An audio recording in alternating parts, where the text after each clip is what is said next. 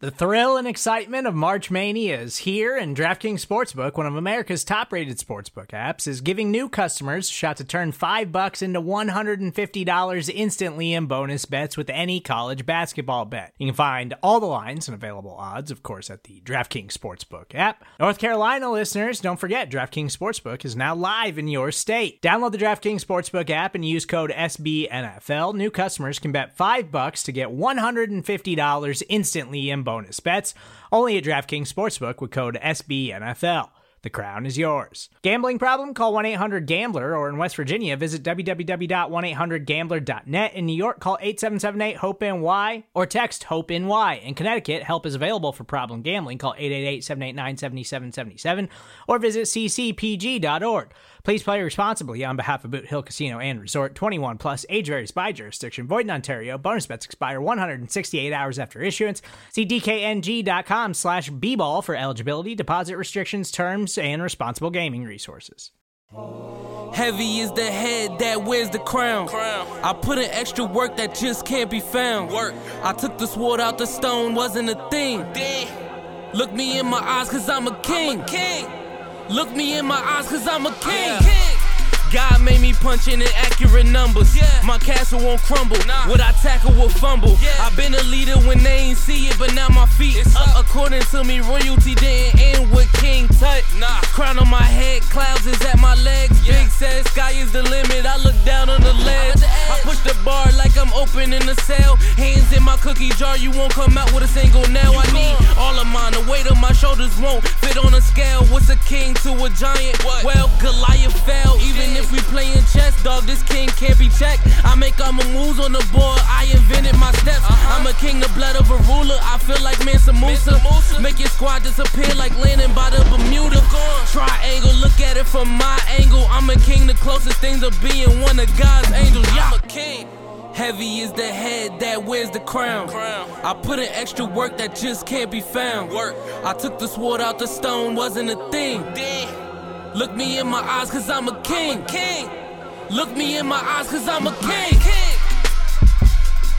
Hey y'all, good morning, good afternoon, good evening, and good night.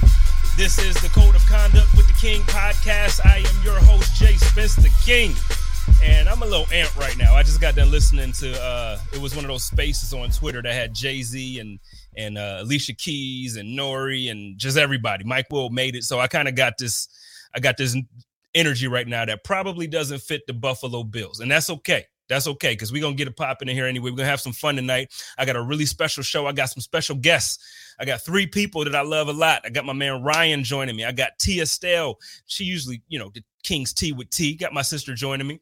I got my man Vince Taylor joining me. He's going to be retiring from the podcast game, so I'm going to try to talk him out of it tonight. But listen, we got a good show coming up. I just got off the show. Also, I just did a show with the Pat's Pulpit crew. That's SB Nation's Patriots version of the Buffalo Rumblings, for those who don't know. And I'm gonna tell you, it sounds like the Patriots are a little scared of us. It sounds like it. I'm not gonna say they super scared, but it sounds like they're a little scared. My man said to me, he's like, I don't know. I think the Bills gonna take it. I thought y'all was gonna take it the first time, but the weather. So I think the Bills got it. We're gonna get into it. We're gonna talk about it. But before I get into any of that, I really want to shout out. I never seem to do it, and I always forget. So I want to shout out my guy, Hooli. Hooli is the guy at the beginning of this show. When you hear the song and you watch the intro, for those of that's watching live, he's the guy that did the song. And I'm going to just tell you, this kid is super talented. He's super impressive. Just shout out to Hooli, man. If when I get the chance, I promise y'all going to hear him a little bit more. He going to do some special things for us. He's not a Bills fan, but that's okay. I forgive him for that because he's talented. So let's get into this.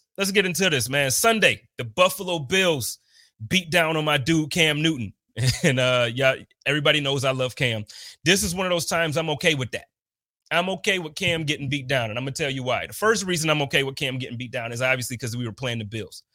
But secondly, I'm a realist, and everybody who listens to the Code of Conduct, everybody who watches, everybody who kind of is involved with the Hump Day Hotline or the Chop Up or anything that you see me on, you all know my love for Cam and my love for. But here's the thing: he's done.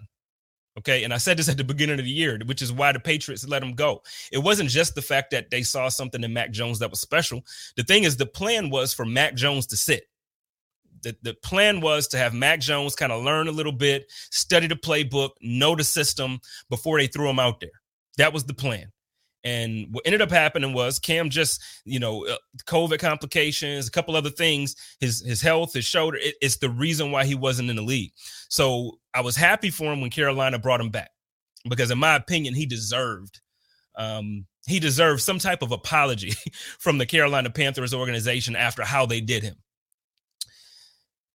The contract they gave him, I don't know if that was quite the apology that I would have expected, but it was a good apology. It was a very good contract for somebody who I would consider a starter, but I don't think Cam is that anymore. And look, again, that's tough for me to say because y'all know I love Cam. Yeah, I know I love him, but he's done. So when we saw him in here and we saw him in Buffalo, what did we see? We saw Cam throwing it into the dirt like we saw last season. We saw Cam. He had some plays with his feet that he made, but that's Cam. That's Cam, and that's who Cam is going to be. But when it comes to throwing the ball down the field, when it comes to throwing the ball, he not even down the field. I saw a couple plays. First of all, Jordan Poyer should have had at least 2 interceptions. He should have had at least 2. But the thing is, Cam was so inaccurate that he couldn't even throw an interception, right? So big ups to Cam for that. Big ups to Cam for that. But here's the reason why I was very happy with Sunday's game. Not just because we won. We always celebrate after a win. But the things that I saw in the game are the things that impressed me enough to have me believe that the Buffalo Bills understand what time it is. We know the playoffs are almost here. We know we can't lose another game. We know we got to figure this thing out before we get to the playoffs, because if not, what's going to end up happening is the same thing that happened to us last year in the AFC Championship, except we probably won't even get there. We'll get booted out quick. And we don't want to repeat from when we played the Texans down in Houston. We don't want to make the playoffs and then get beat that first weekend. That's not what we want. So the Buffalo Bills are figuring it out. And I think the first thing that I want to say that I'm proud of, the coaching staff are figuring out, is that I know the league in recent years has come up with this running back by committee. We've come up with this thing where you got to have 2, maybe 3 backs, depending on who's on your team. And we look at teams like Cleveland, and we look at all these other teams that kind of have 2 backs, and they can kind of plug and play. And then whoever is hot at the moment, you can ride the hot hand, or depending on who you're playing against, whatever scheme that they run, you might want to run somebody who's a little bit quicker or somebody who's stronger. It depends. This week, they actually said, you know what, let's give the ball to Devin. Let's give Devin the opportunity to run the ball and see what he can do. Now, it wasn't the best. It wasn't the greatest performance. But I tell you what, it was the best performance we've seen from a running back in a Buffalo Bills uniform all season. And that is what you're going to need. Now, am I saying that we want to make Devin the focal point of the offense? No, you make Josh Allen the focal point of your offense. That's what you do when you have a stud like Josh Allen. I just said on the Patriots show that I was on, when you have a Mustang like that, like a classic, old school diesel, just you ride the hell out that. You don't just leave it in the garage for nobody to see. You celebrate that vehicle. And not only do you celebrate it, you flex it. You drive that thing around you in every car show that you can be in. You know what I mean? If you're a young single man, you drive that thing around when you know the ladies is going to be out because you want them to turn heads. You got Josh Allen on this roster. You run that guy. You drive that guy. And I'm not saying drive him into the ground. He's still a classic. You know what I mean? He's still a beautiful vehicle that you want to keep. You maintain those vehicles. You restore those vehicles. You give them time. You know what I mean? So you make sure you get the proper oil changes for Josh. You make sure when that guy needs some rest, you make sure he gets it. That's why you sign a guy like, I don't know, we signed the best backup quarterback in the league right now. That's why you signed a Mitch Trubisky. But right now we're at the point of the season where we can't give Josh the rest. Not that I don't think Mitch can beat the last couple teams on the schedule, but we need Josh at his highest point. We need Josh at his highest peak performance heading into the playoffs. So all that stuff that we weren't doing early in the year, now it's time to do it. Now it's time to figure it out. And the thing that impressed me was the first thing was that they used the running back the way they were supposed to. They gave Devin multiple touches and they didn't split it so he could get into a routine, get into a rhythm. That's one of the things that we need. That's one of the things that we need. Another thing that I was impressed with was Gabriel Davis. Shout out to my man Brian Bowers. He's in the comments now. He's been heavy on the Gabriel Davis for wide receiver number 2. Wide receiver number 2. I'm going to tell you what. I'm not there. I don't think that he's number 2. But what I do think is we have a guy on our roster now who's on his rookie contract, who's very talented, who's going to be here for some time. And not only is he going to be here for some time, he's making plays out there. Gabriel Davis is doing the damn thing. So when you have a game where you don't have Emmanuel Sanders, you got a young guy that Josh Allen has chemistry with, who he trusts, that he can throw 2 touchdowns to. That's rare. That's rare to have a guy who really don't make a bunch of noise during the season because, you got too many weapons, so he doesn't do. And then you got somebody go down, and then he just steps in and steps up like nothing ever changed. Gabriel Davis is impressive. And next season, I would like to see him get that wide receiver 2 role. But right now, if Emmanuel Sanders is healthy, damn it, I want Emmanuel Sanders in that role. We signed him here for a reason. So I want him there. I want him there. But I'm very impressed with Gabriel Davis. Big time. Big time. Another one. Boogie Basham. Efe Obada on defense. Every single week, it seems like for the most part, all season, Boogie Basham has basically been inactive. He started a couple games, or not started, but he was active a couple games early on. Couple games. But why? Efe Obada, why? I get it. It's Cam. He's not the quickest to get the ball out. He's not the quickest, when the ball is snapped. So, yeah, we got some sacks that we probably normally don't get because Cam holds on to the ball. But still, Efe Obada showed up. Efe Obada showed up. Boogie Basham showed up. I'm very, very impressed with it. Very, very impressed with it.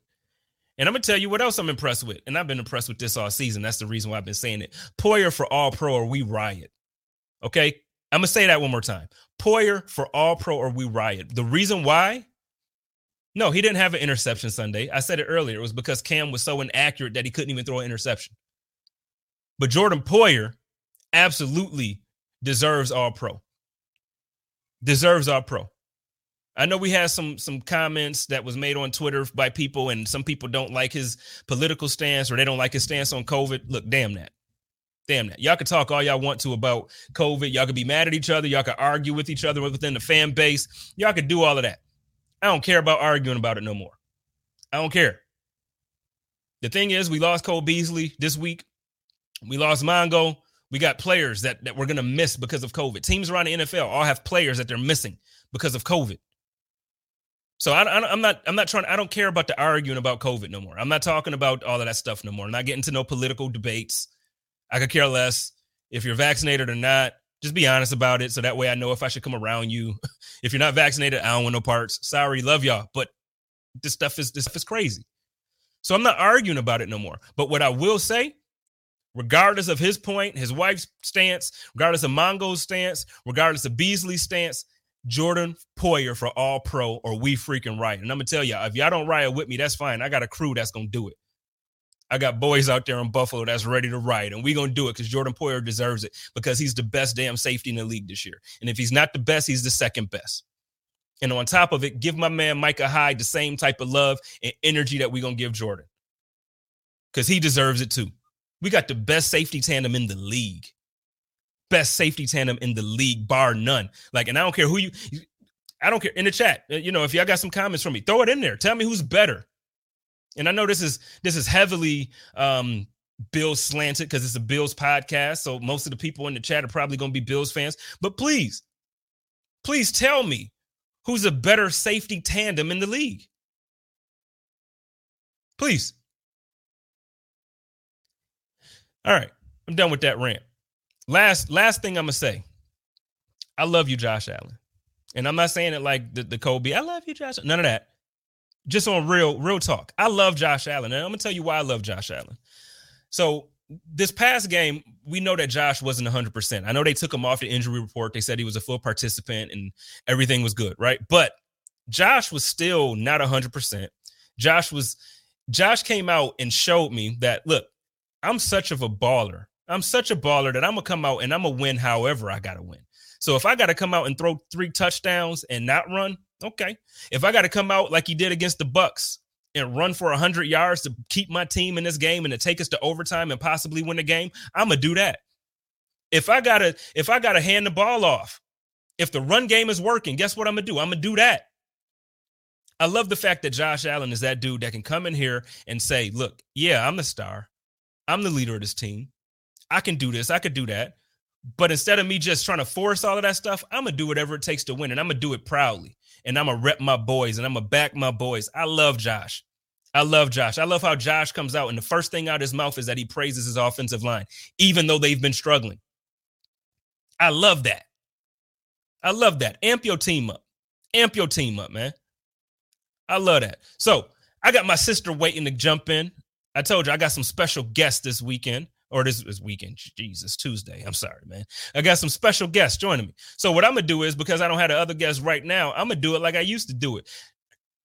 We going to shout out to King's Tea with T, and we going to bring her on there. Shout out to my sister. What is going on, my sister T, Estell? What is up?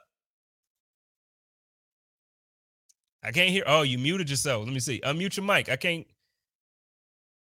Damn, you don't want to talk to me? I'm sorry. Can you hear me? I can hear you now. Okay. My bad. Good. How you doing? I'm good. How are you? I am good.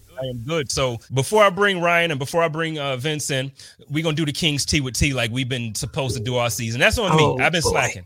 It's okay. No, I know. I'm sorry. I've been slacking. Let me ask you about this, though, because so today, and I know I just said I don't want to have a political discussion and all that, but, let's do it. You have to have something.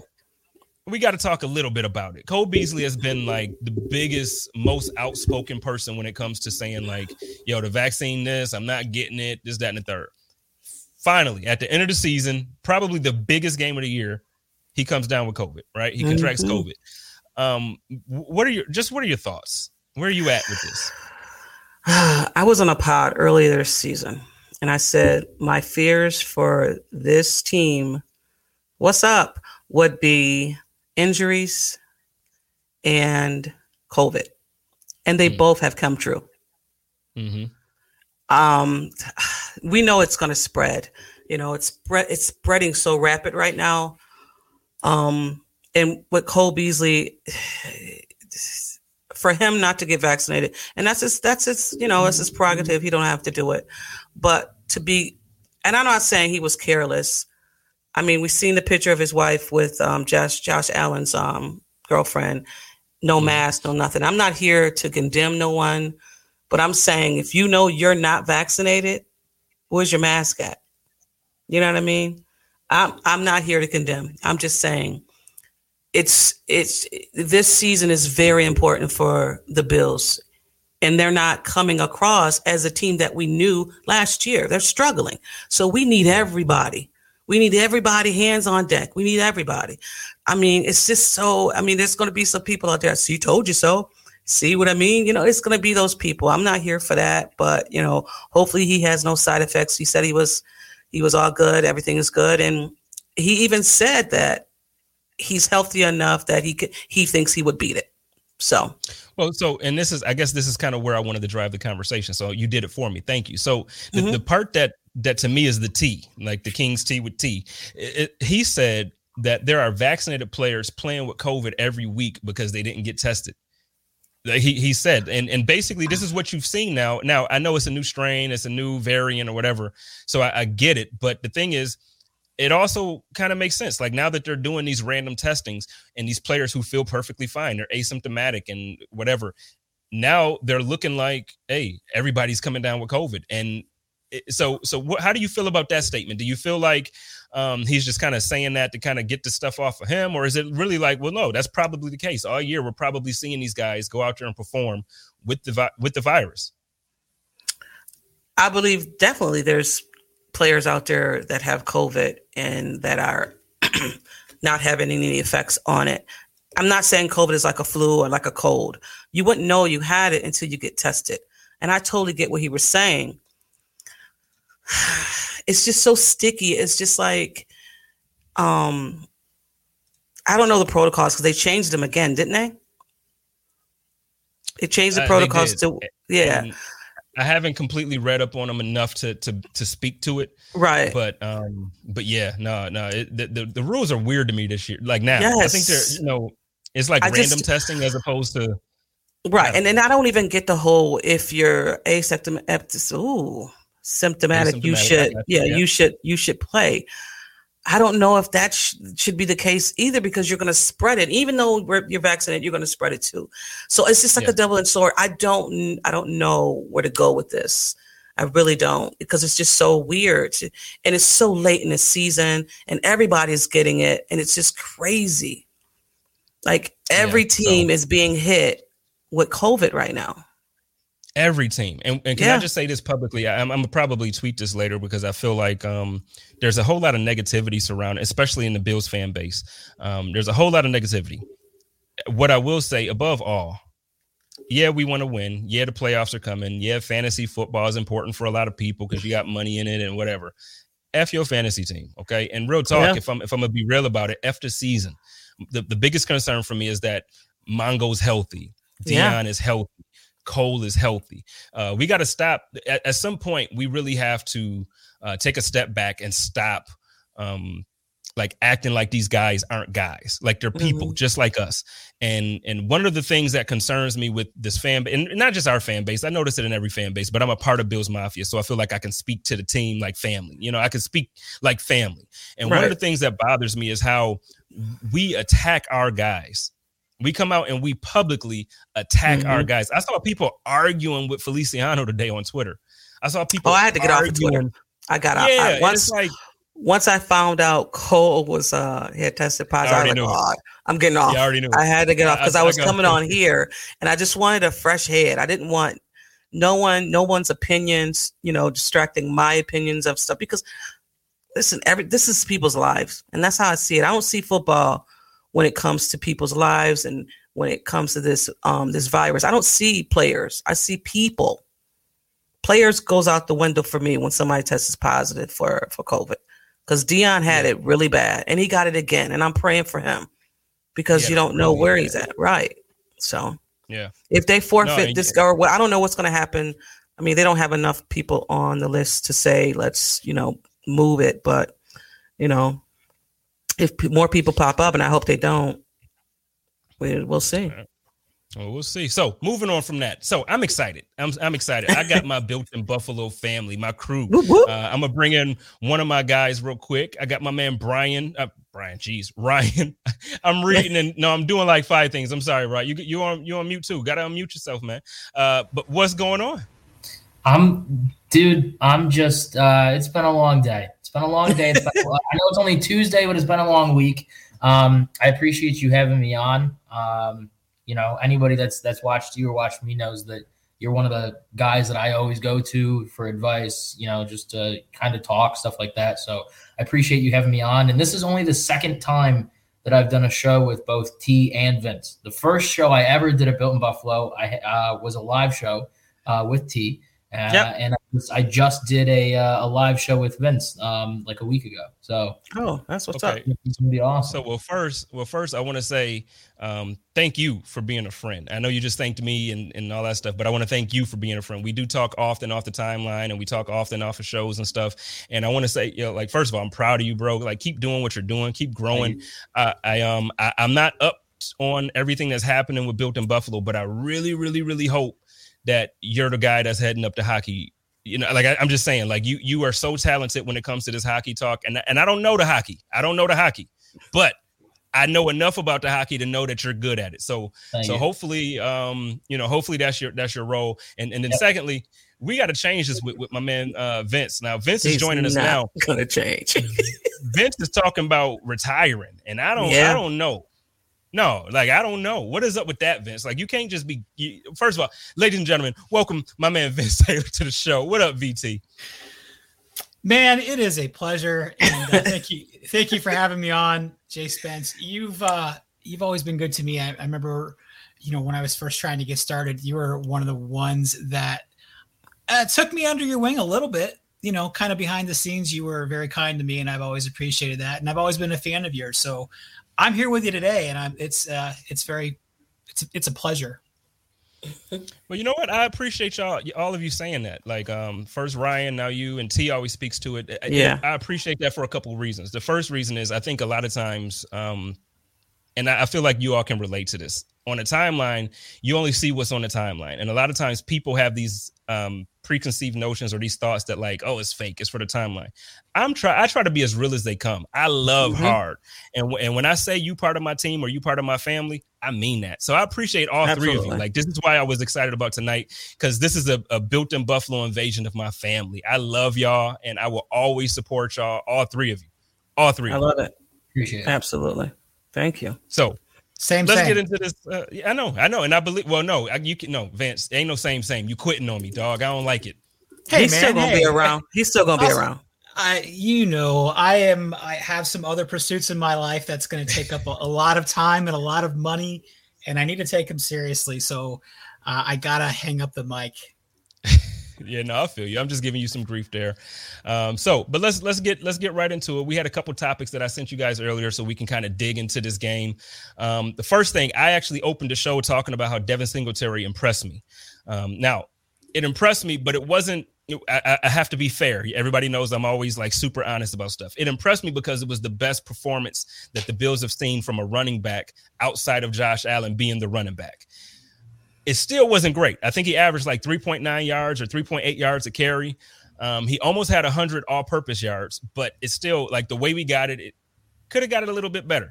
Let's start with Vince here and kind of tell me, like, how do you feel right now when it comes to this running game? Are you confident now going forward? You think now it's a part of the offense that we can like really use heading into the playoffs, or do you think it was just like, okay, we played the Panthers?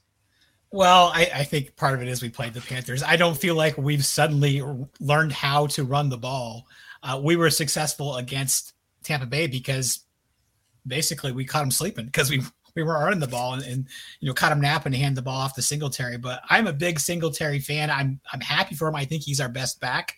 I don't think it's close, but I'm scared that we're believing that we suddenly figured it out and we're just going to start jamming it up the middle again and wasting downs. So I don't know what's going to happen, but that's my fear. I'm with you. I feel like they're going to force it, and it's not going to be good because you're going up against a team like the Patriots, and they got D. Like, they got defense for real. T, where are you at with it? How do you feel about this running game and Devin's performance? Because I think this is the second week in a row, if I'm not mistaken, that Moss was inactive.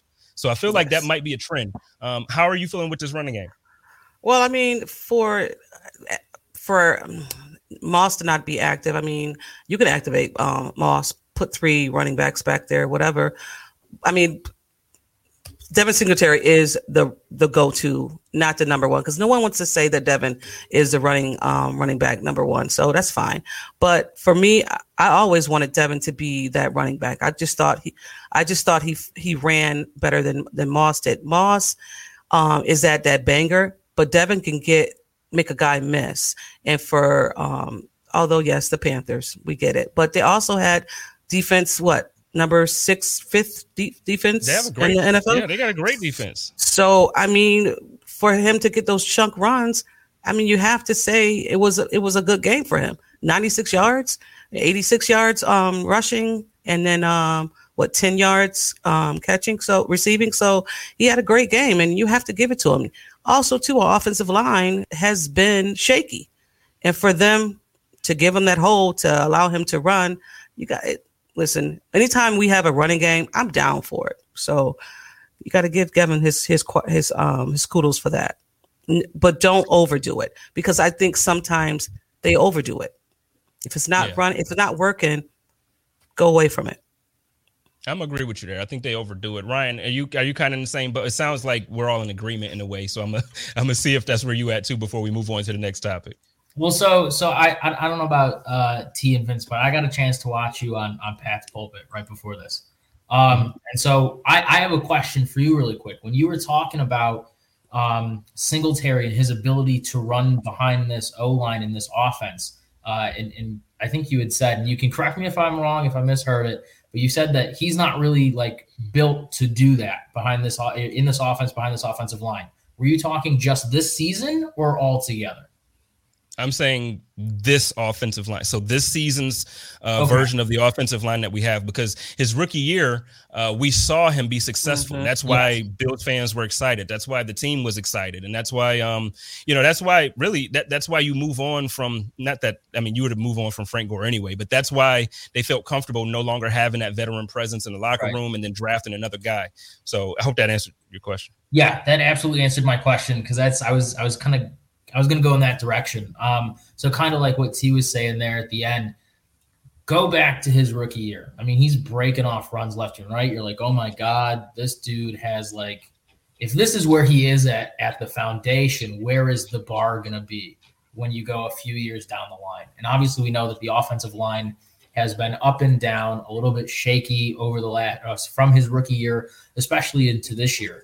I think when you look at the running backs that are on the roster, or really just on the team, look at all the ones that are under contract. There are guys that work really well in this offense and really well behind, not really well behind this offensive line, but better than others.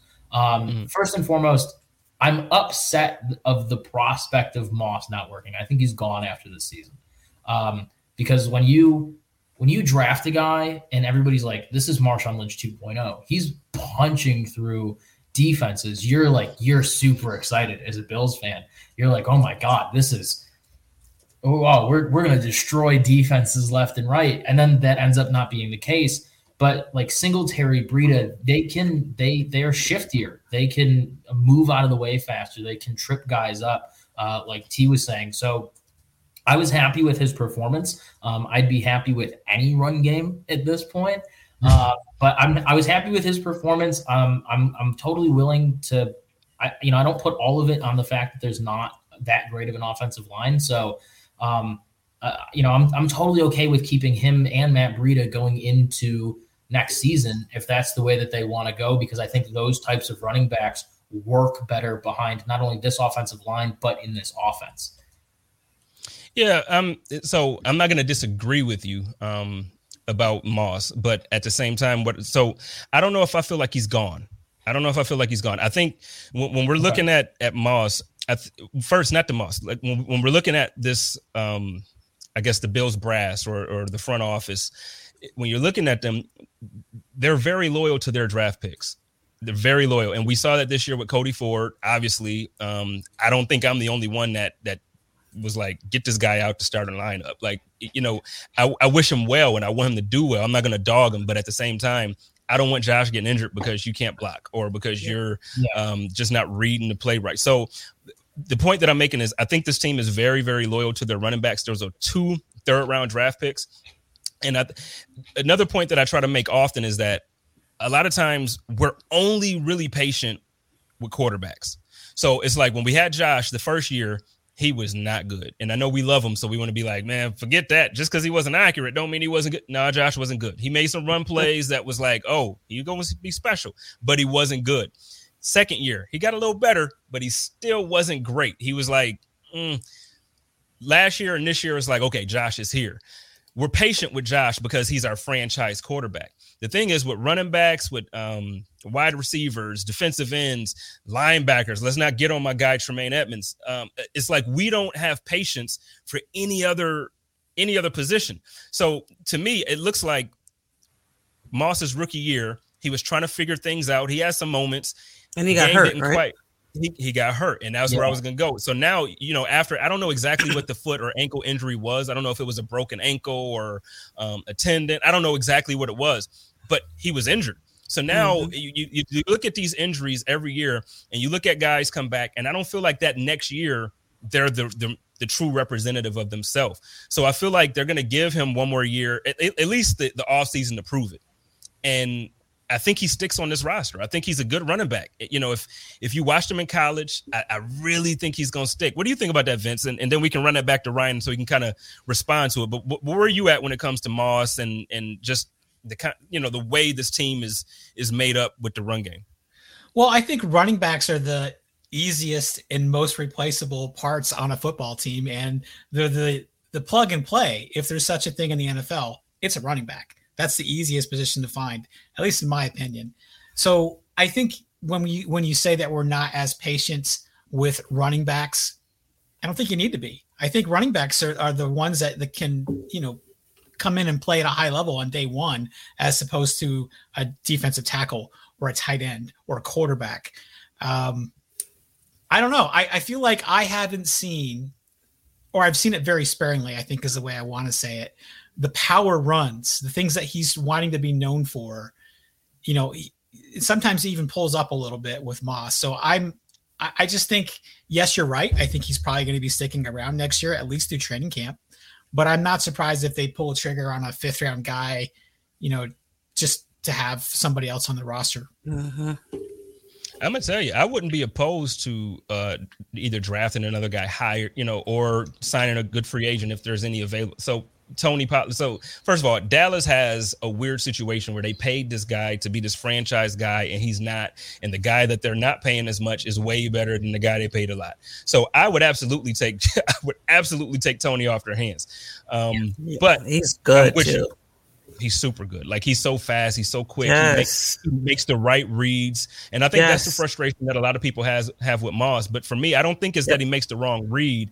I think the thing with Moss is he knows his ability at the moment. Like, he knows his physical limitations. And he's not the guy that can bounce it outside and beat 2 guys with his speed. So he understands, like, okay, I'm going to cut up this hole that I think is there. And then the hole closes quicker than he can actually move. And I just think I know I simplified it a whole lot there, but I really think that's the issue when it comes to Moss. Yeah. His reaction time is just slow. Mm-hmm. Yeah. So, okay. But so with what we just said, how do you feel about it for Sunday? Do we feel like this run game with Devin and Breida, and it looks like they're going with that combination, even though Breida didn't get many snaps? How do we feel about that combination as a running attack going into New England? I like it. I'm not gonna lie. I think it's the best combo that we have in the backfield. I think that will be the best combo that will produce on Sunday. So I mean, stick to it.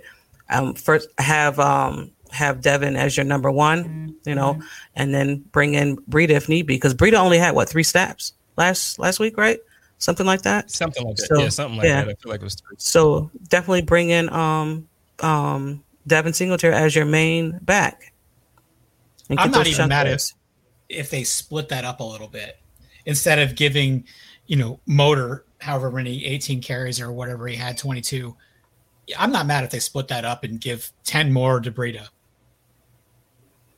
See, I mean, I can understand that, but I think so. At the top of this, when I did my monologue, I was basically saying, like, I feel like I was actually proud of the coaching staff for, like, recognizing that, okay, sometimes these guys need to get into a rhythm. And I think if you split that up and you only give Devin 10 and you only give Breida 10, I think what happens is you don't get that rhythm in there. So I agree with you. I wouldn't be mad, because I think we all love Breida and we love what he brings to this offense with his speed. But I think if you're going to use Breida, use Breida. If you're going to use Devin, use Devin. At least that's where I'm at. I get it. That makes sense. But I think there are other teams that have had success splitting backfields like that too. I mean, but I hear you. I think that makes sense. Well, yeah, they have, but I mean, at least to me, and the first teams that come to mind like that are obviously Cleveland, where you have 2 stud running back, like you have 2 guys that are RB1s on other teams, and then not only that, you have an offensive line that's built to beat people up, like they're built to punch people in the mouth. I don't think our offensive line is built to punch people in the mouth. We're built to stop people from getting to Josh, which we haven't been doing. They've been good statistically, but when you watch it, we all know the eye test. Like, that's why I hate stats sometimes, because it's like, statistically, it'll be like, the Bills are top 7 in their offensive line. But then you watch the game, and it's like Josh is running for his damn life every single play. And that's why, because he doesn't get sacked a lot, because he actually gets rid of the ball. He's running, right. Right. So it's like the eye test will tell you, like, the offensive line just isn't good as a unit. There's pieces in there. I love Morse. I love Dawkins. I know a lot of people gave him some rough times, but I think we can all appreciate him a little bit more now after seeing Spencer take his place this past Sunday. Let's talk about the offensive line for a second. Not just the running game, but just in general. Let's talk about the offensive line. T, let's start with you. I just heard you say, "Oh my God." So let's start there. What do you think? Going into this Patriots game, like, what are your thoughts about the offensive line? I'm just so, and I know as fans, we're all frustrated with the rotation of the offensive line and injuries, of course. But it's like, have we even had 2 games of the same guys up front? 2-3 games with the same guys up front? I don't think so. Maybe 3 guys.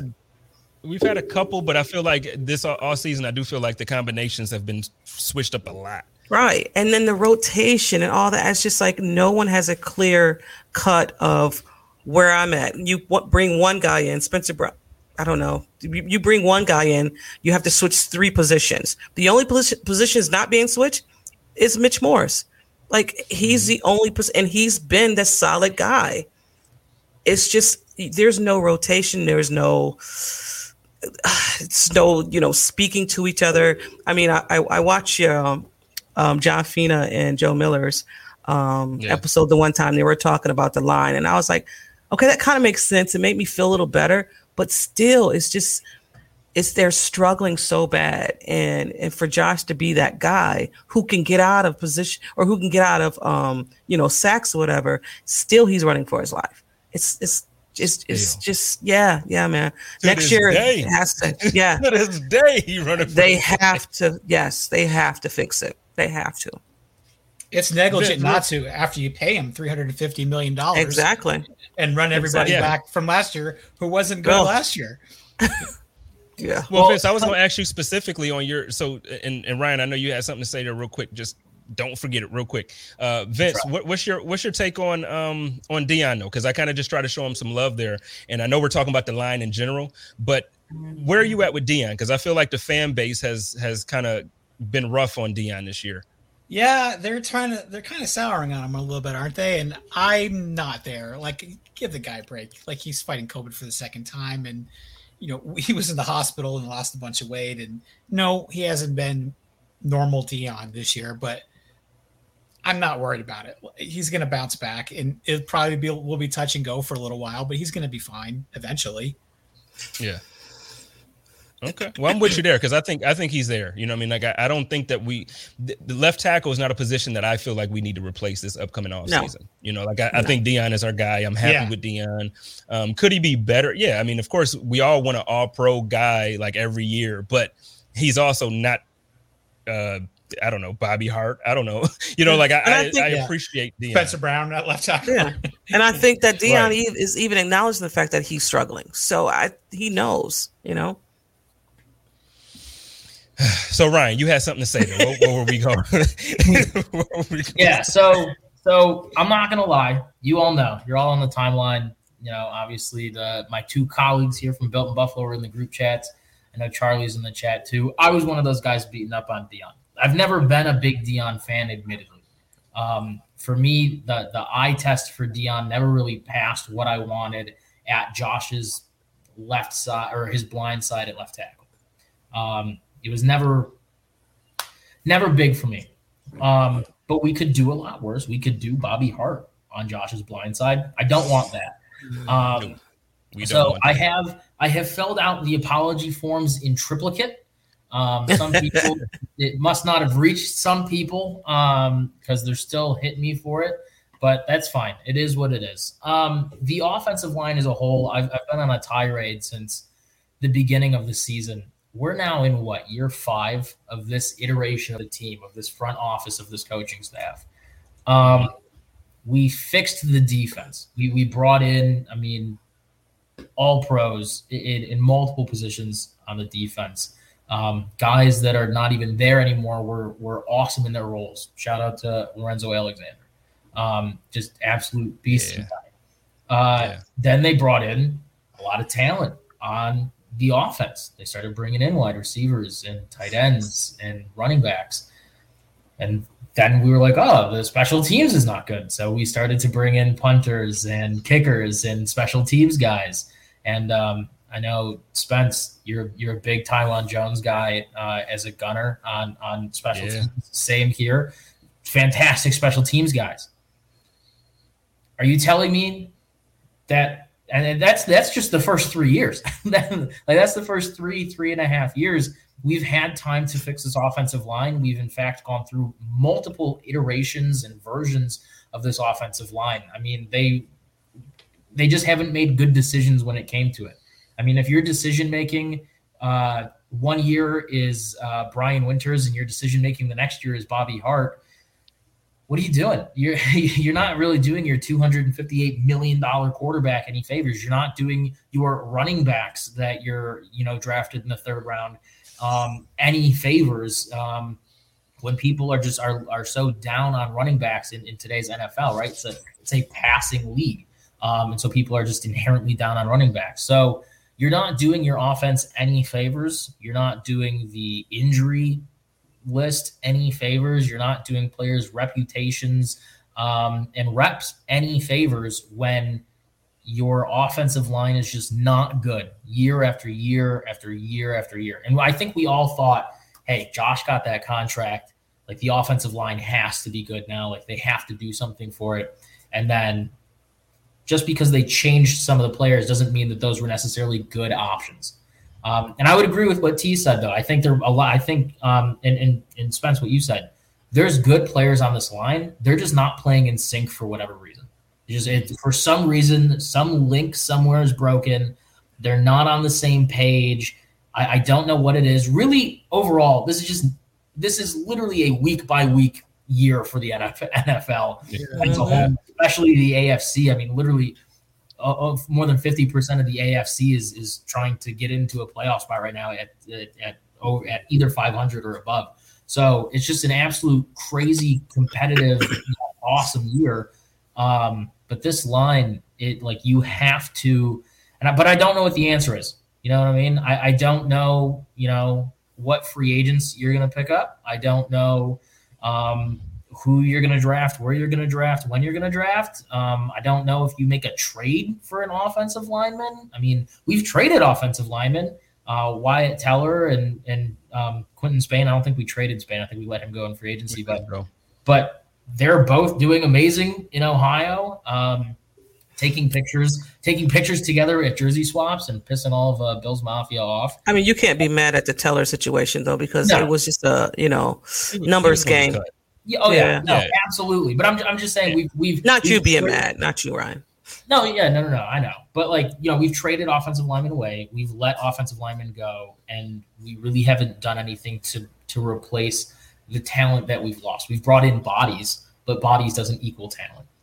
Well, that's kind of what I was going to say, and I'm agreeing with you. So this isn't me, but what I'm saying is, though, I feel like in defense of Brandon Beane and Sean McDermott, I feel like they had an offensive line that they thought was going to be good for a long time. When we had Quentin Spain, and we had we had a line that, because Feliciano, before he lost weight, we were all high on him, and Dion, we gave him his extension, and Mitch Morse, we made him the highest paid center in the league. So then you draft Cody Ford, and you're thinking, this guy's a second round pick, he's going to be good. So I feel like they thought that they had that line, and then whatever happened behind the scenes with Spain, it happened. It wasn't necessary. So I just think it's tough in season, like when you cut a guy like that, it's tough to bring him, to find the talent during the season. So I'm going to give Brandon Beane the benefit of the doubt, because he hasn't done me wrong in too many other areas. We got a couple super chats. My man John is in the building. He said, Jay Spence, my guy, I wonder if we can get more creative with our run game in terms of blocking angles that best suit our offensive line and running backs. Example, San Fran running schemes are sick. Every back looks legit in San Francisco. I'm going to tell you what, that coach out there is probably the best offensive mind in football, though. So out there in San Francisco, he was great everywhere he's been as a coordinator. Like, his offensive schemes are just ridiculous. But I agree, we need to get more creative. And this is why I think it comes down to coaching, and not as much Sean McDermott or not even Brian Daboll, but our offensive line coach. I know we all love him. He has a really good personality. He's cool and he's fun. But I'm going to tell you, it's a problem when coaching can't develop a second-round draft pick that was supposed to be. Like, we saw what everybody said about Cody Ford. Cody Ford was supposed to be this, he was supposed to be that dude. He was supposed to be a brawler, and he's supposed to just – that's not who we got. And John has another one. Our offense became too complacent. Too many vertical routes against the blitz. We are getting a lot of success with delayed release routes with Knox. I agree to an extent. I don't think we've gotten complacent with vertical routes. I think we've lacked verticality this year. Like, I think everything that we got used to, and I'll get your opinions on this. We'll start with Vince and hit T and then get Ryan. I feel like what we got used to last year with Josh and Stephon Diggs. That's why fans are saying, well, Diggs isn't being targeted as much. He is not far off. I think he's still being targeted, but I think the offense just looks different. It doesn't look as explosive. Vince, what are your thoughts on like the verticality of the game or just like the offensive game plan in general? I'm of the opinion that we might need to do the exact opposite. Might like to see some quicker passes and some slants. And I feel like we are running a lot of double moves and longer developing routes with an offensive line that doesn't give Josh very much time. Mm-hmm. I guess I don't have to be right about that, but that's my feeling. No, I mean, it's not a right or wrong. You know, it's like, I agree with you in the sense of, because the line isn't blocking as well as we would like them to. It's like, no, let's just get the ball out of Josh's hands quick. But again, I think last year we were getting a bunch of chunk plays that made fans excited every week. And the reason why we were scoring 35 points, 31 points, 28 points every week is because we were taking those shots. And now you have games we're losing to the Jags, like 9-6. I know the weather had a part to play in it, but then we lost to the Patriots 14-10. There's no excuse to ever score 10 points or less with this offense. Yeah. When you have Diggs, Sanders, Beasley, Knox, like you should never have 3, 6, 9, any of that. You should. This is an explosive offense. There is no way that you should have 3 points or, like you said, lose to the Jags. There's no way. I don't know it's Brandon Dable. I don't know who it is, but this offensive line, this offense is not clicking the way it did last year. I don't know if it's play calling. I don't know what it is, but it's just not. Josh is not getting enough time, and we know what that is. But also, too, is Josh getting shell shocked in the pocket where he thinks he has to roll out, where he can't trust his line anymore. And he's definitely not dunking it down to Beasley anymore, because Beasley hasn't had those targets like he had last year. Knox, he's becoming this tight end that we love to see, but. Did Sanders mess this up? And I don't want to say messed it up, right? But bringing Sanders in, did it offset the rhythm that the team had last year? That's my question. Good question. No, that's a good question. Ryan, I'll throw that to you. What do you think? Do you think adding a talent like Emmanuel Sanders is throwing off the chemistry or throwing off the rhythm that the team was so used to having from last year? So I'm glad you tossed this question to me, because I talk about it a lot. I don't know if it's necessarily a rhythm. I don't know what it is. What I do know is this front office and this coaching staff has been trying to go after Sanders since they came to Buffalo, right? We knew every offseason there was a rumor that Sanders was going to end up in Buffalo. It finally happened. I'll admit I wasn't big on him. The only Bills game I haven't been able to watch this season was the first one, week 1 against Pittsburgh. So starting with week 2, I was like, not really liking what I'm seeing with Sanders. He looks slow. He looks like he's not in sync with Josh. I think that's going to be a problem. Then he improved from there on out, week 3 on through. I think that he is still at 33, 34. I think he's still a fantastic receiving talent. I think that he is potentially, depending on the team that he goes to, a 1 or 2 wide receiver. I think that this is the one time you can look at a talent acquisition by this front office and say, this was purely an area of want versus an area of need. Because we've seen, and I know Charlie's going to be in the comments because him and I always argue over this. It's good-natured fun. But we always argue over this. You see how much better this offense plays. You see how much more productive they are in terms of moving the chains, getting first downs, and scoring when Gabe Davis is out on the field. You see it. You absolutely see it. It's. But we also saw at the beginning of the season, there were a couple games there where Emmanuel Sanders was our best receiver, and we wouldn't have won the game without him. Absolutely. Absolutely agreed. Like I said, it's not a talent thing for me. I absolutely like it. If we were able to bring Sanders in on that 2017 team, that 2018 team, I'm all for it, right? Yeah. All for it. It's just they wanted him back then. They kept the want. They kept the want. But I think that either if you're going to do that, there might have been better options out there. Like a lot of people point to Kendrick Bourne, but a lot of people also didn't think Kendrick Bourne was going to pop off like he has in New England so far this season. I think that when Davis is on the field, he brings something else that the other wide receivers on this team either don't necessarily bring or don't bring to the level that he has. And that's not even his ceiling, right? Like we just got done talking about guys where they do something and you're like, oh man, this is the foundation. Where are they going to go from here? So I think Davis is, I don't know. It's hard. I'm kind of stuck where T is. It's hard to explain what it is, but I think it threw a wrench in everything. I got you. Because it gave you another option, but again, it's a new league year, so there's new talent on teams.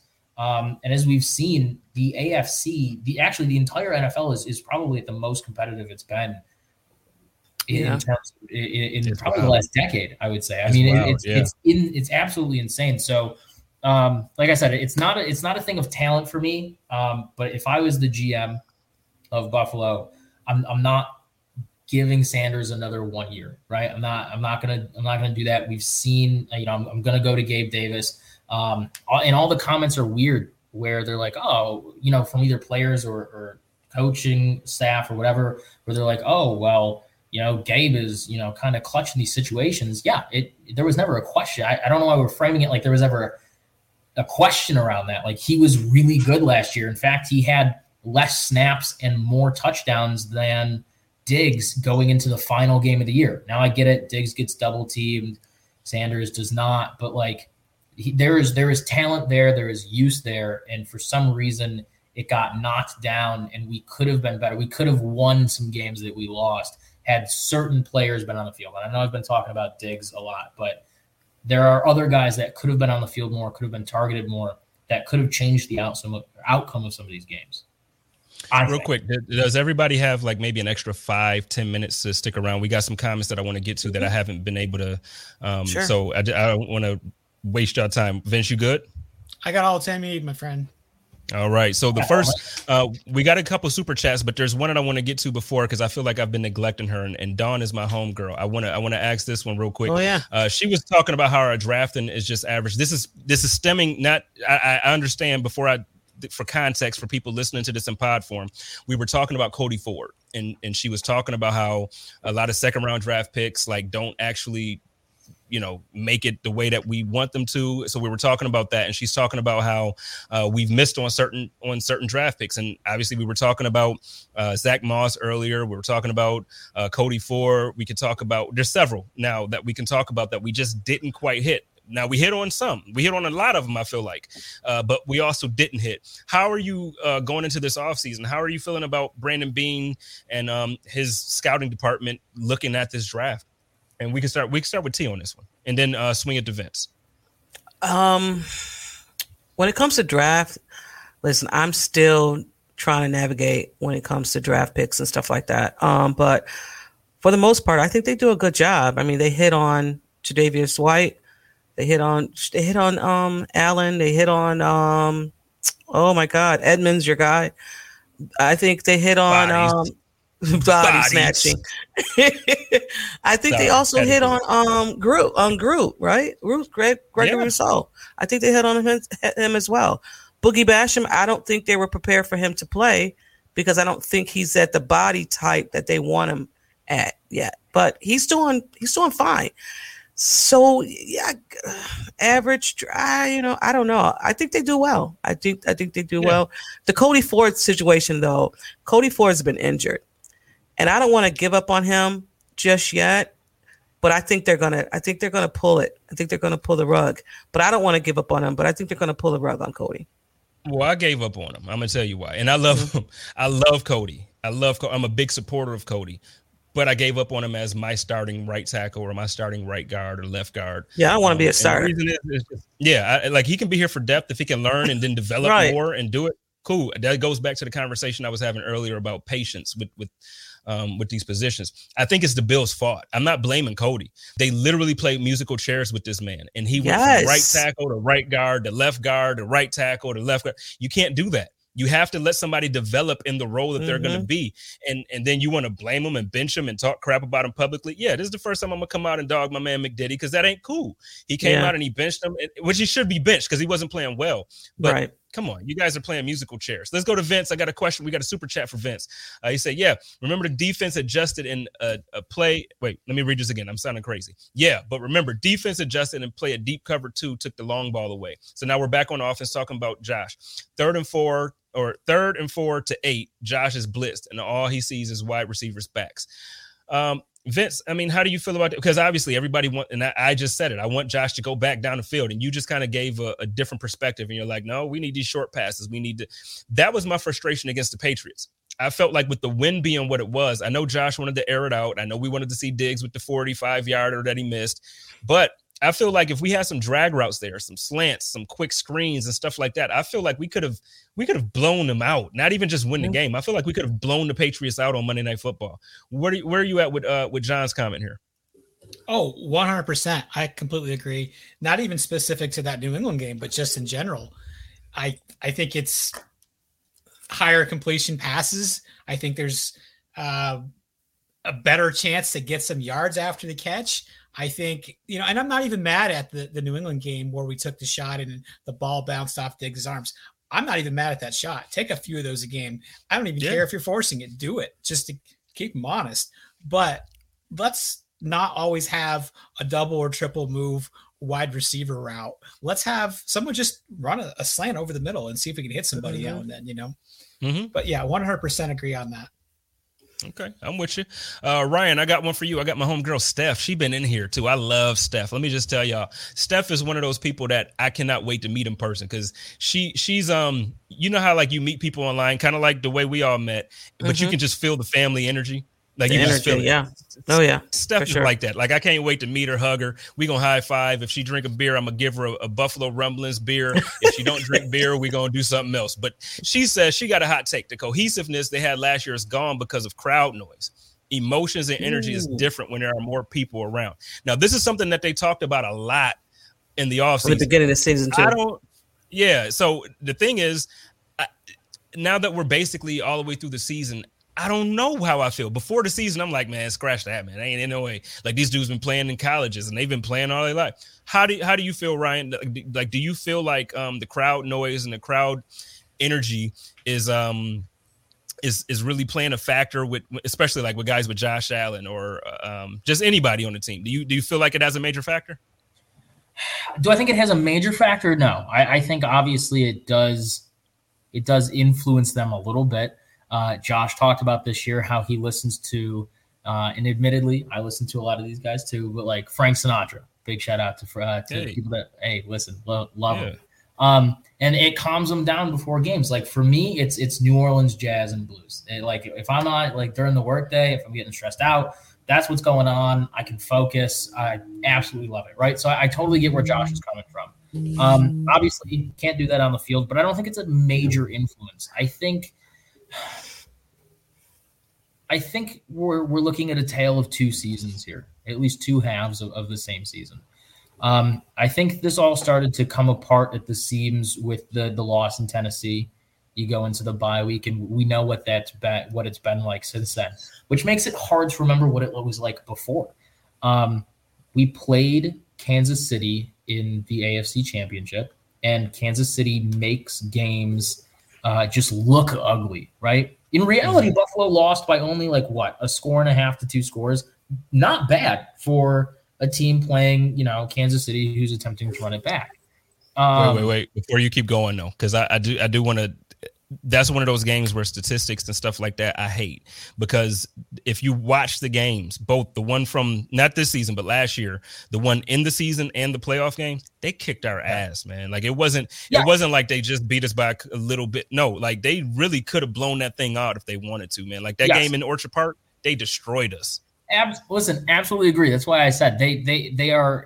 It's like when we would play the Patriots for all those years. It's just they're just ugly games. They make it look uglier than than the score and the stats kind of tell it. But it's an ugly game. And when we played the Chiefs in the season, it wasn't an ugly game. We won. We were airing the ball out down the field. I was way more confident in this team, in this offense, in this defense. I think we were all feeling it. Victory Mondays felt good. I don't know about you guys, but like for me, Victory Mondays have not felt the same since like that Tennessee loss on through. It's just a different vibe. I don't know what it is. I think at the end of the day, my guess would be is that this team who got, Stephon Diggs heading into last year and had a ball out year with Gabe Davis and had Josh at at heights we had never seen him before, and this team was firing on all cylinders.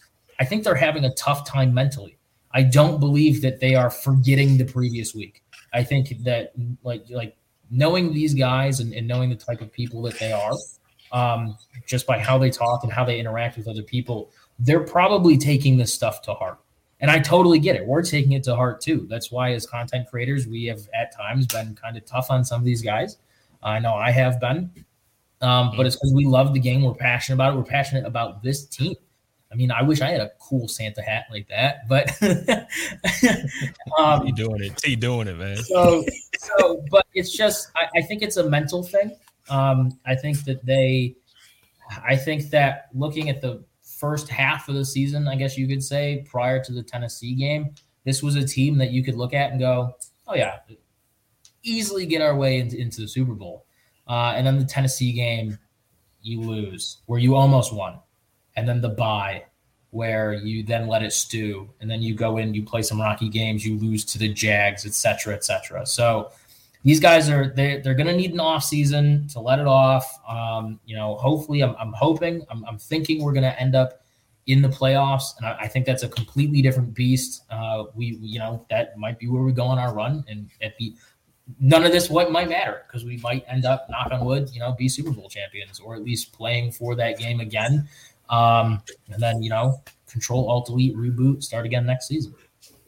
I'm going to tell you what, and we got one more super chat that we're going to end this out. So I'm going to give everybody a crack at this last one. It's Don. But before we do, I truly believe, and whether it's this year or not, I truly believe we have the quarterback that's going to bring a Super Bowl to Buffalo. Mm-hmm.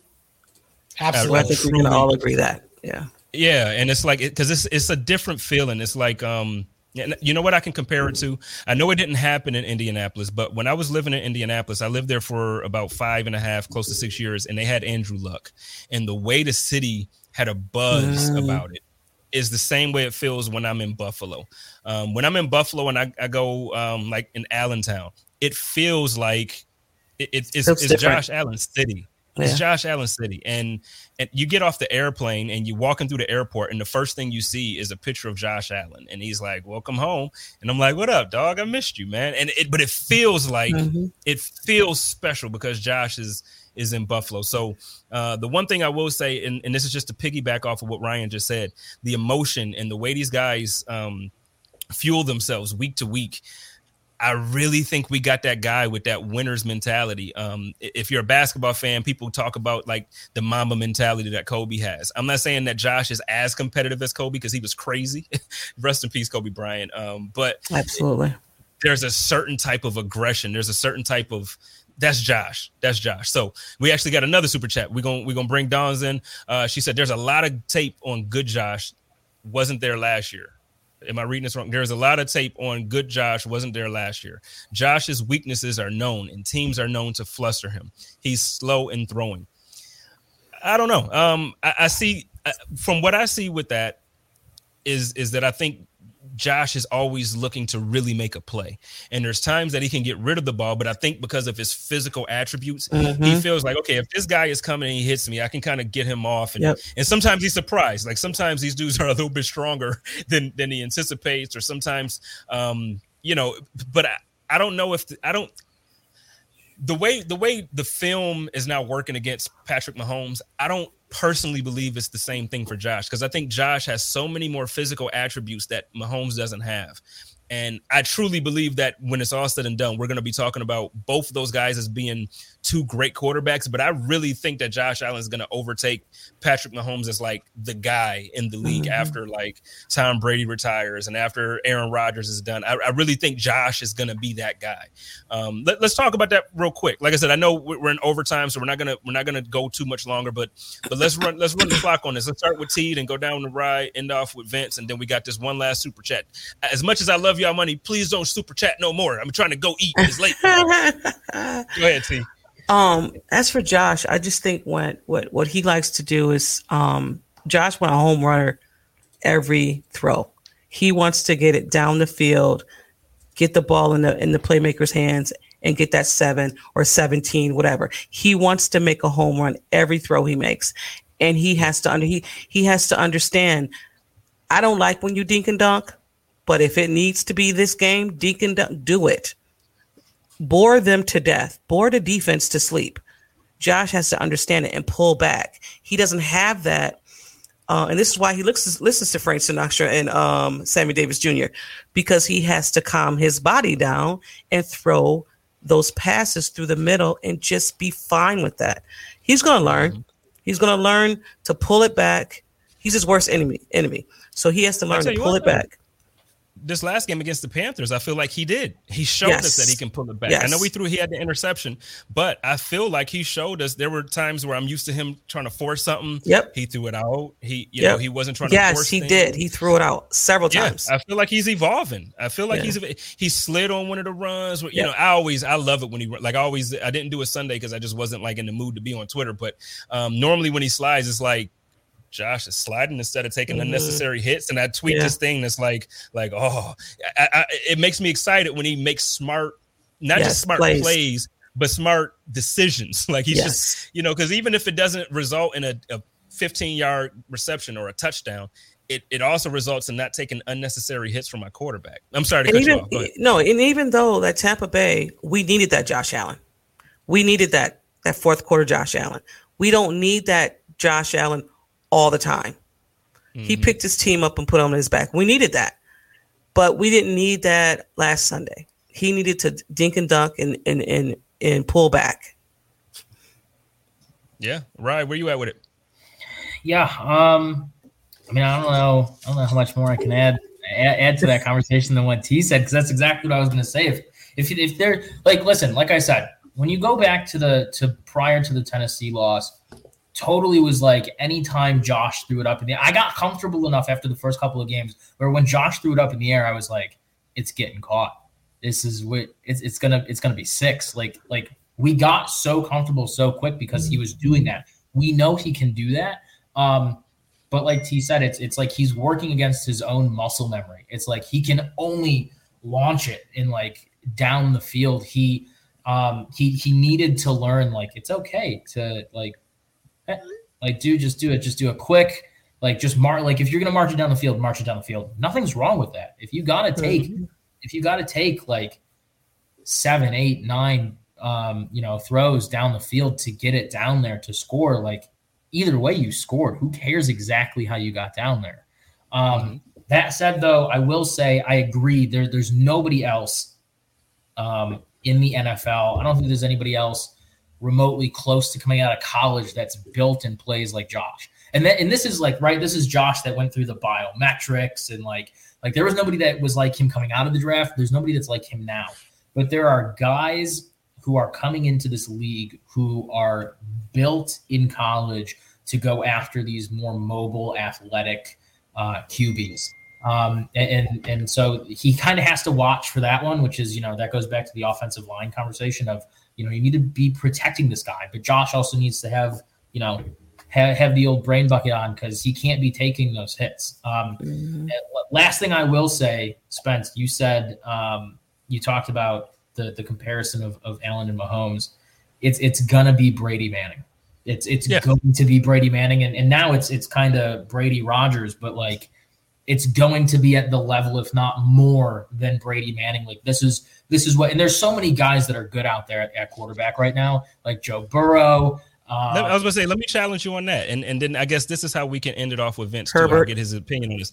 I was going to say, I feel like it's going to be more Josh and Herbert than and I'm not taking away anything from Mahomes. He's already shown us that he's great. He has a Super Bowl. He's been to 2, so I'm not, by any means, I'm not disrespecting Patrick Mahomes. But what I think, in this, I could be wrong. I think that their offense is not their offense. I feel like the cap is going to catch up to Kansas City. I feel like we're kind of seeing that already, but I feel like it's really going to catch up. And you're not going to be able to have 15 all-star or all-pro players on your roster. You're not going to be able to do it because you can't afford it. You already gave him $500 million, to your quarterback. So I just feel like it's going to catch up. And I think what it's going to come down to is going to be Herbert and Allen. I'm going to add a third one in there. I think it's going to be a three-way competition. I'm going to throw Joe Burrow in there. I think he's legit. Joe Burrow is that guy. I think he's absolutely legit. So I think we're going to have a 3, it's going to be like Manning, Brady, Rodgers, which I know weren't kind of all the same, but it's going to be that. Where there's so many guys that are just good, and obviously this latest draft class, we don't know what they're going to be. But I like that comparison. Herbert is Manning, Burrow. I don't know. I think Burrow's going to exceed Ben. I know Ben was good.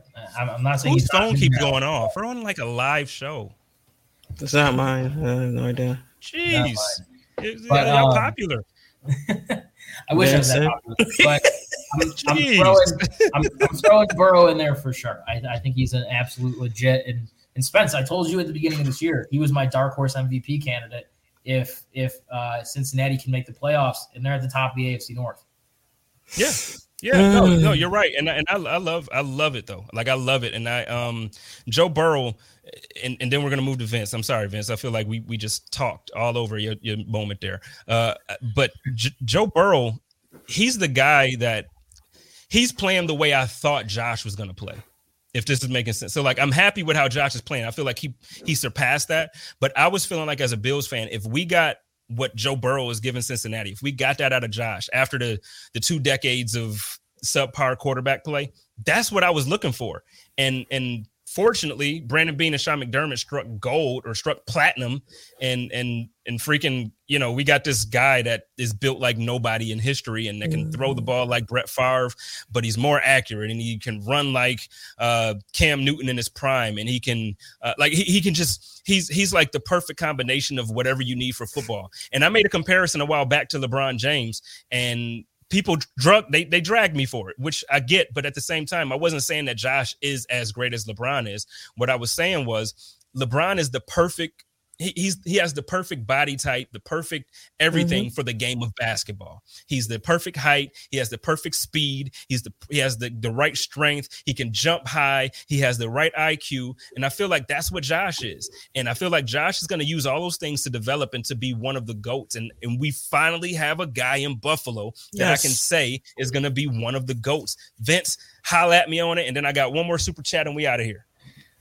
No, you're right. And it doesn't matter who you compare him to. It doesn't matter. I'm just happy that we have our guy because, as you said, for 2 decades, it was like we were not even playing the same game as everybody else. Like everybody else is throwing the ball over the yard, and we're like, well, we're going to play great defense and we're going to run the ball. And what did that ever get us?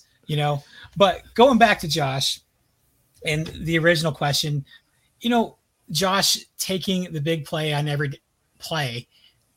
Yeah, that's who he wanted to be in college. That's who he wanted to be in his rookie year. But if you go back to 2019, specifically more towards the second half, where you was starting to see Josh growing. And that was the first time I was legitimately excited about him. It wasn't that.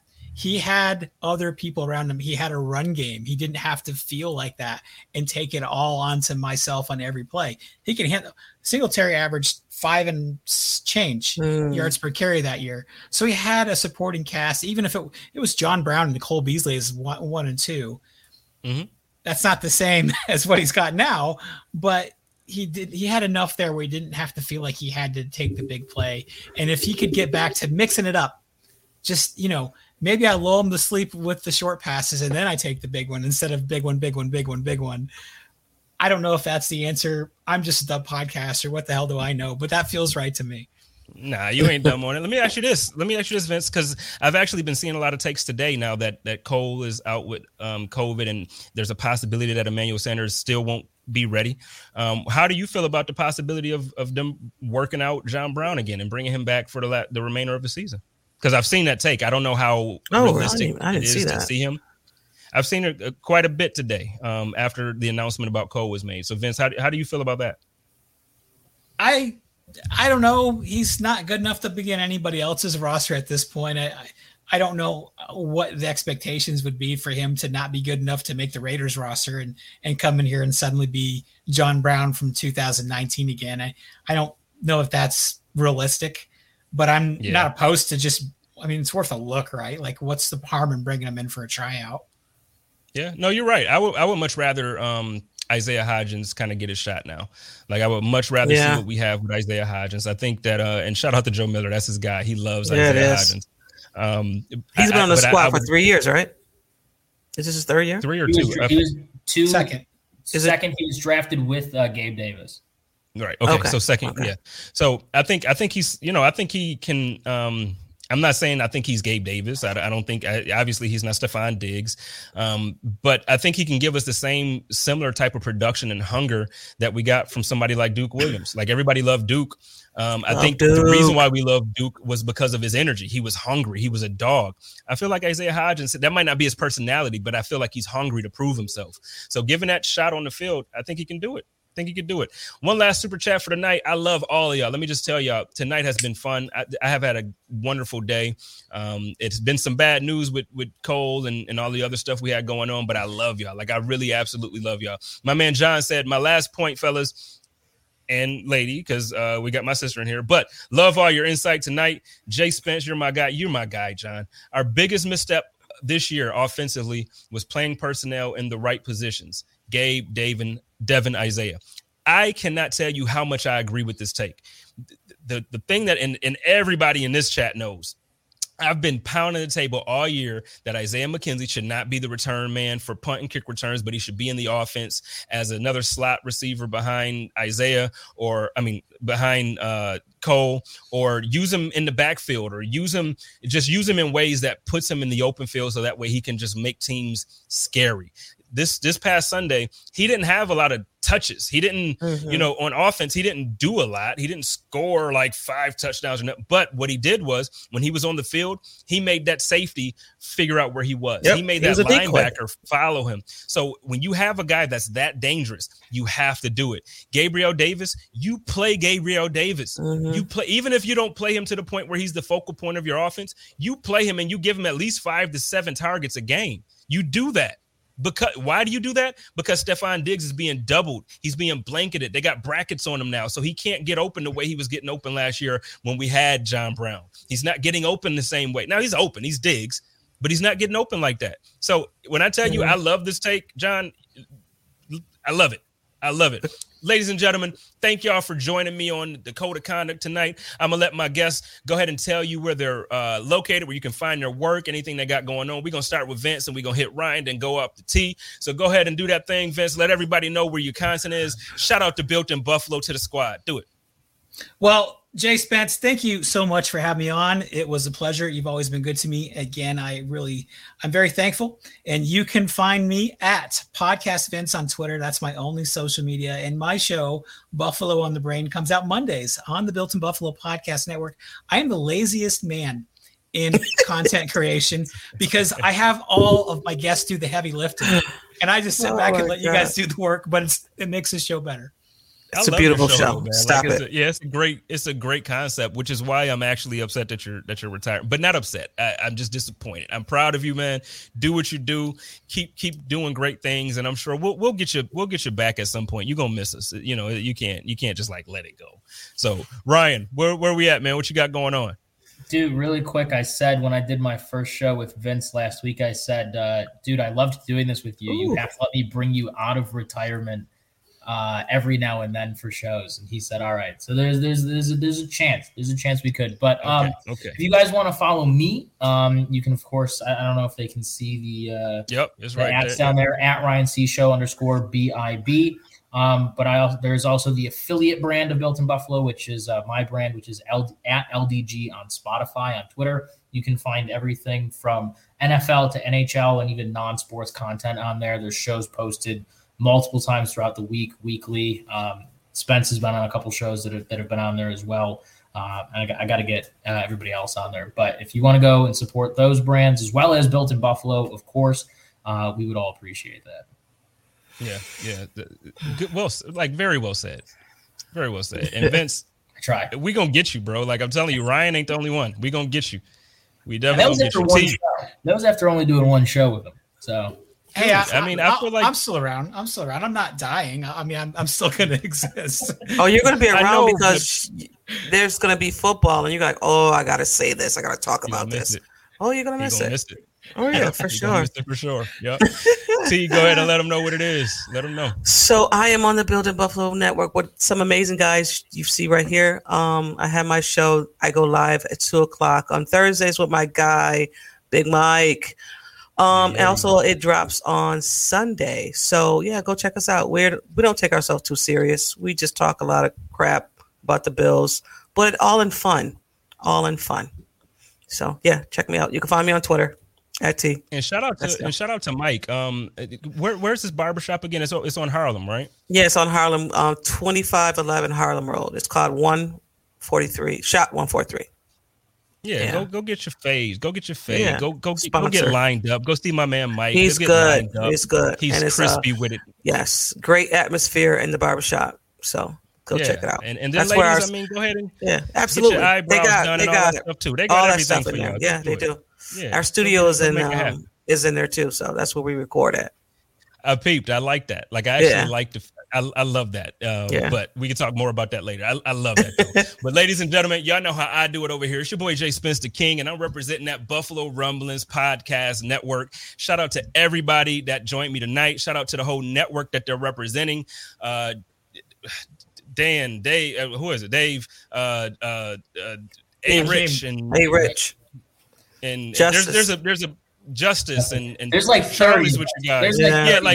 Charlie. I'm gonna forget somebody, so I'm not gonna do the name because when I do it, I always mess up. They're gonna be tweeting you. I know, like really. So I ain't good. No, don't do me. I love y'all. I love all of y'all. But like I said, you know how I do it over here. Estell, show your shirt real quick. I need y'all to love each other, take care of each other, and live in peace. And as always, stay positive and test negative. Go Bills. Go Bills.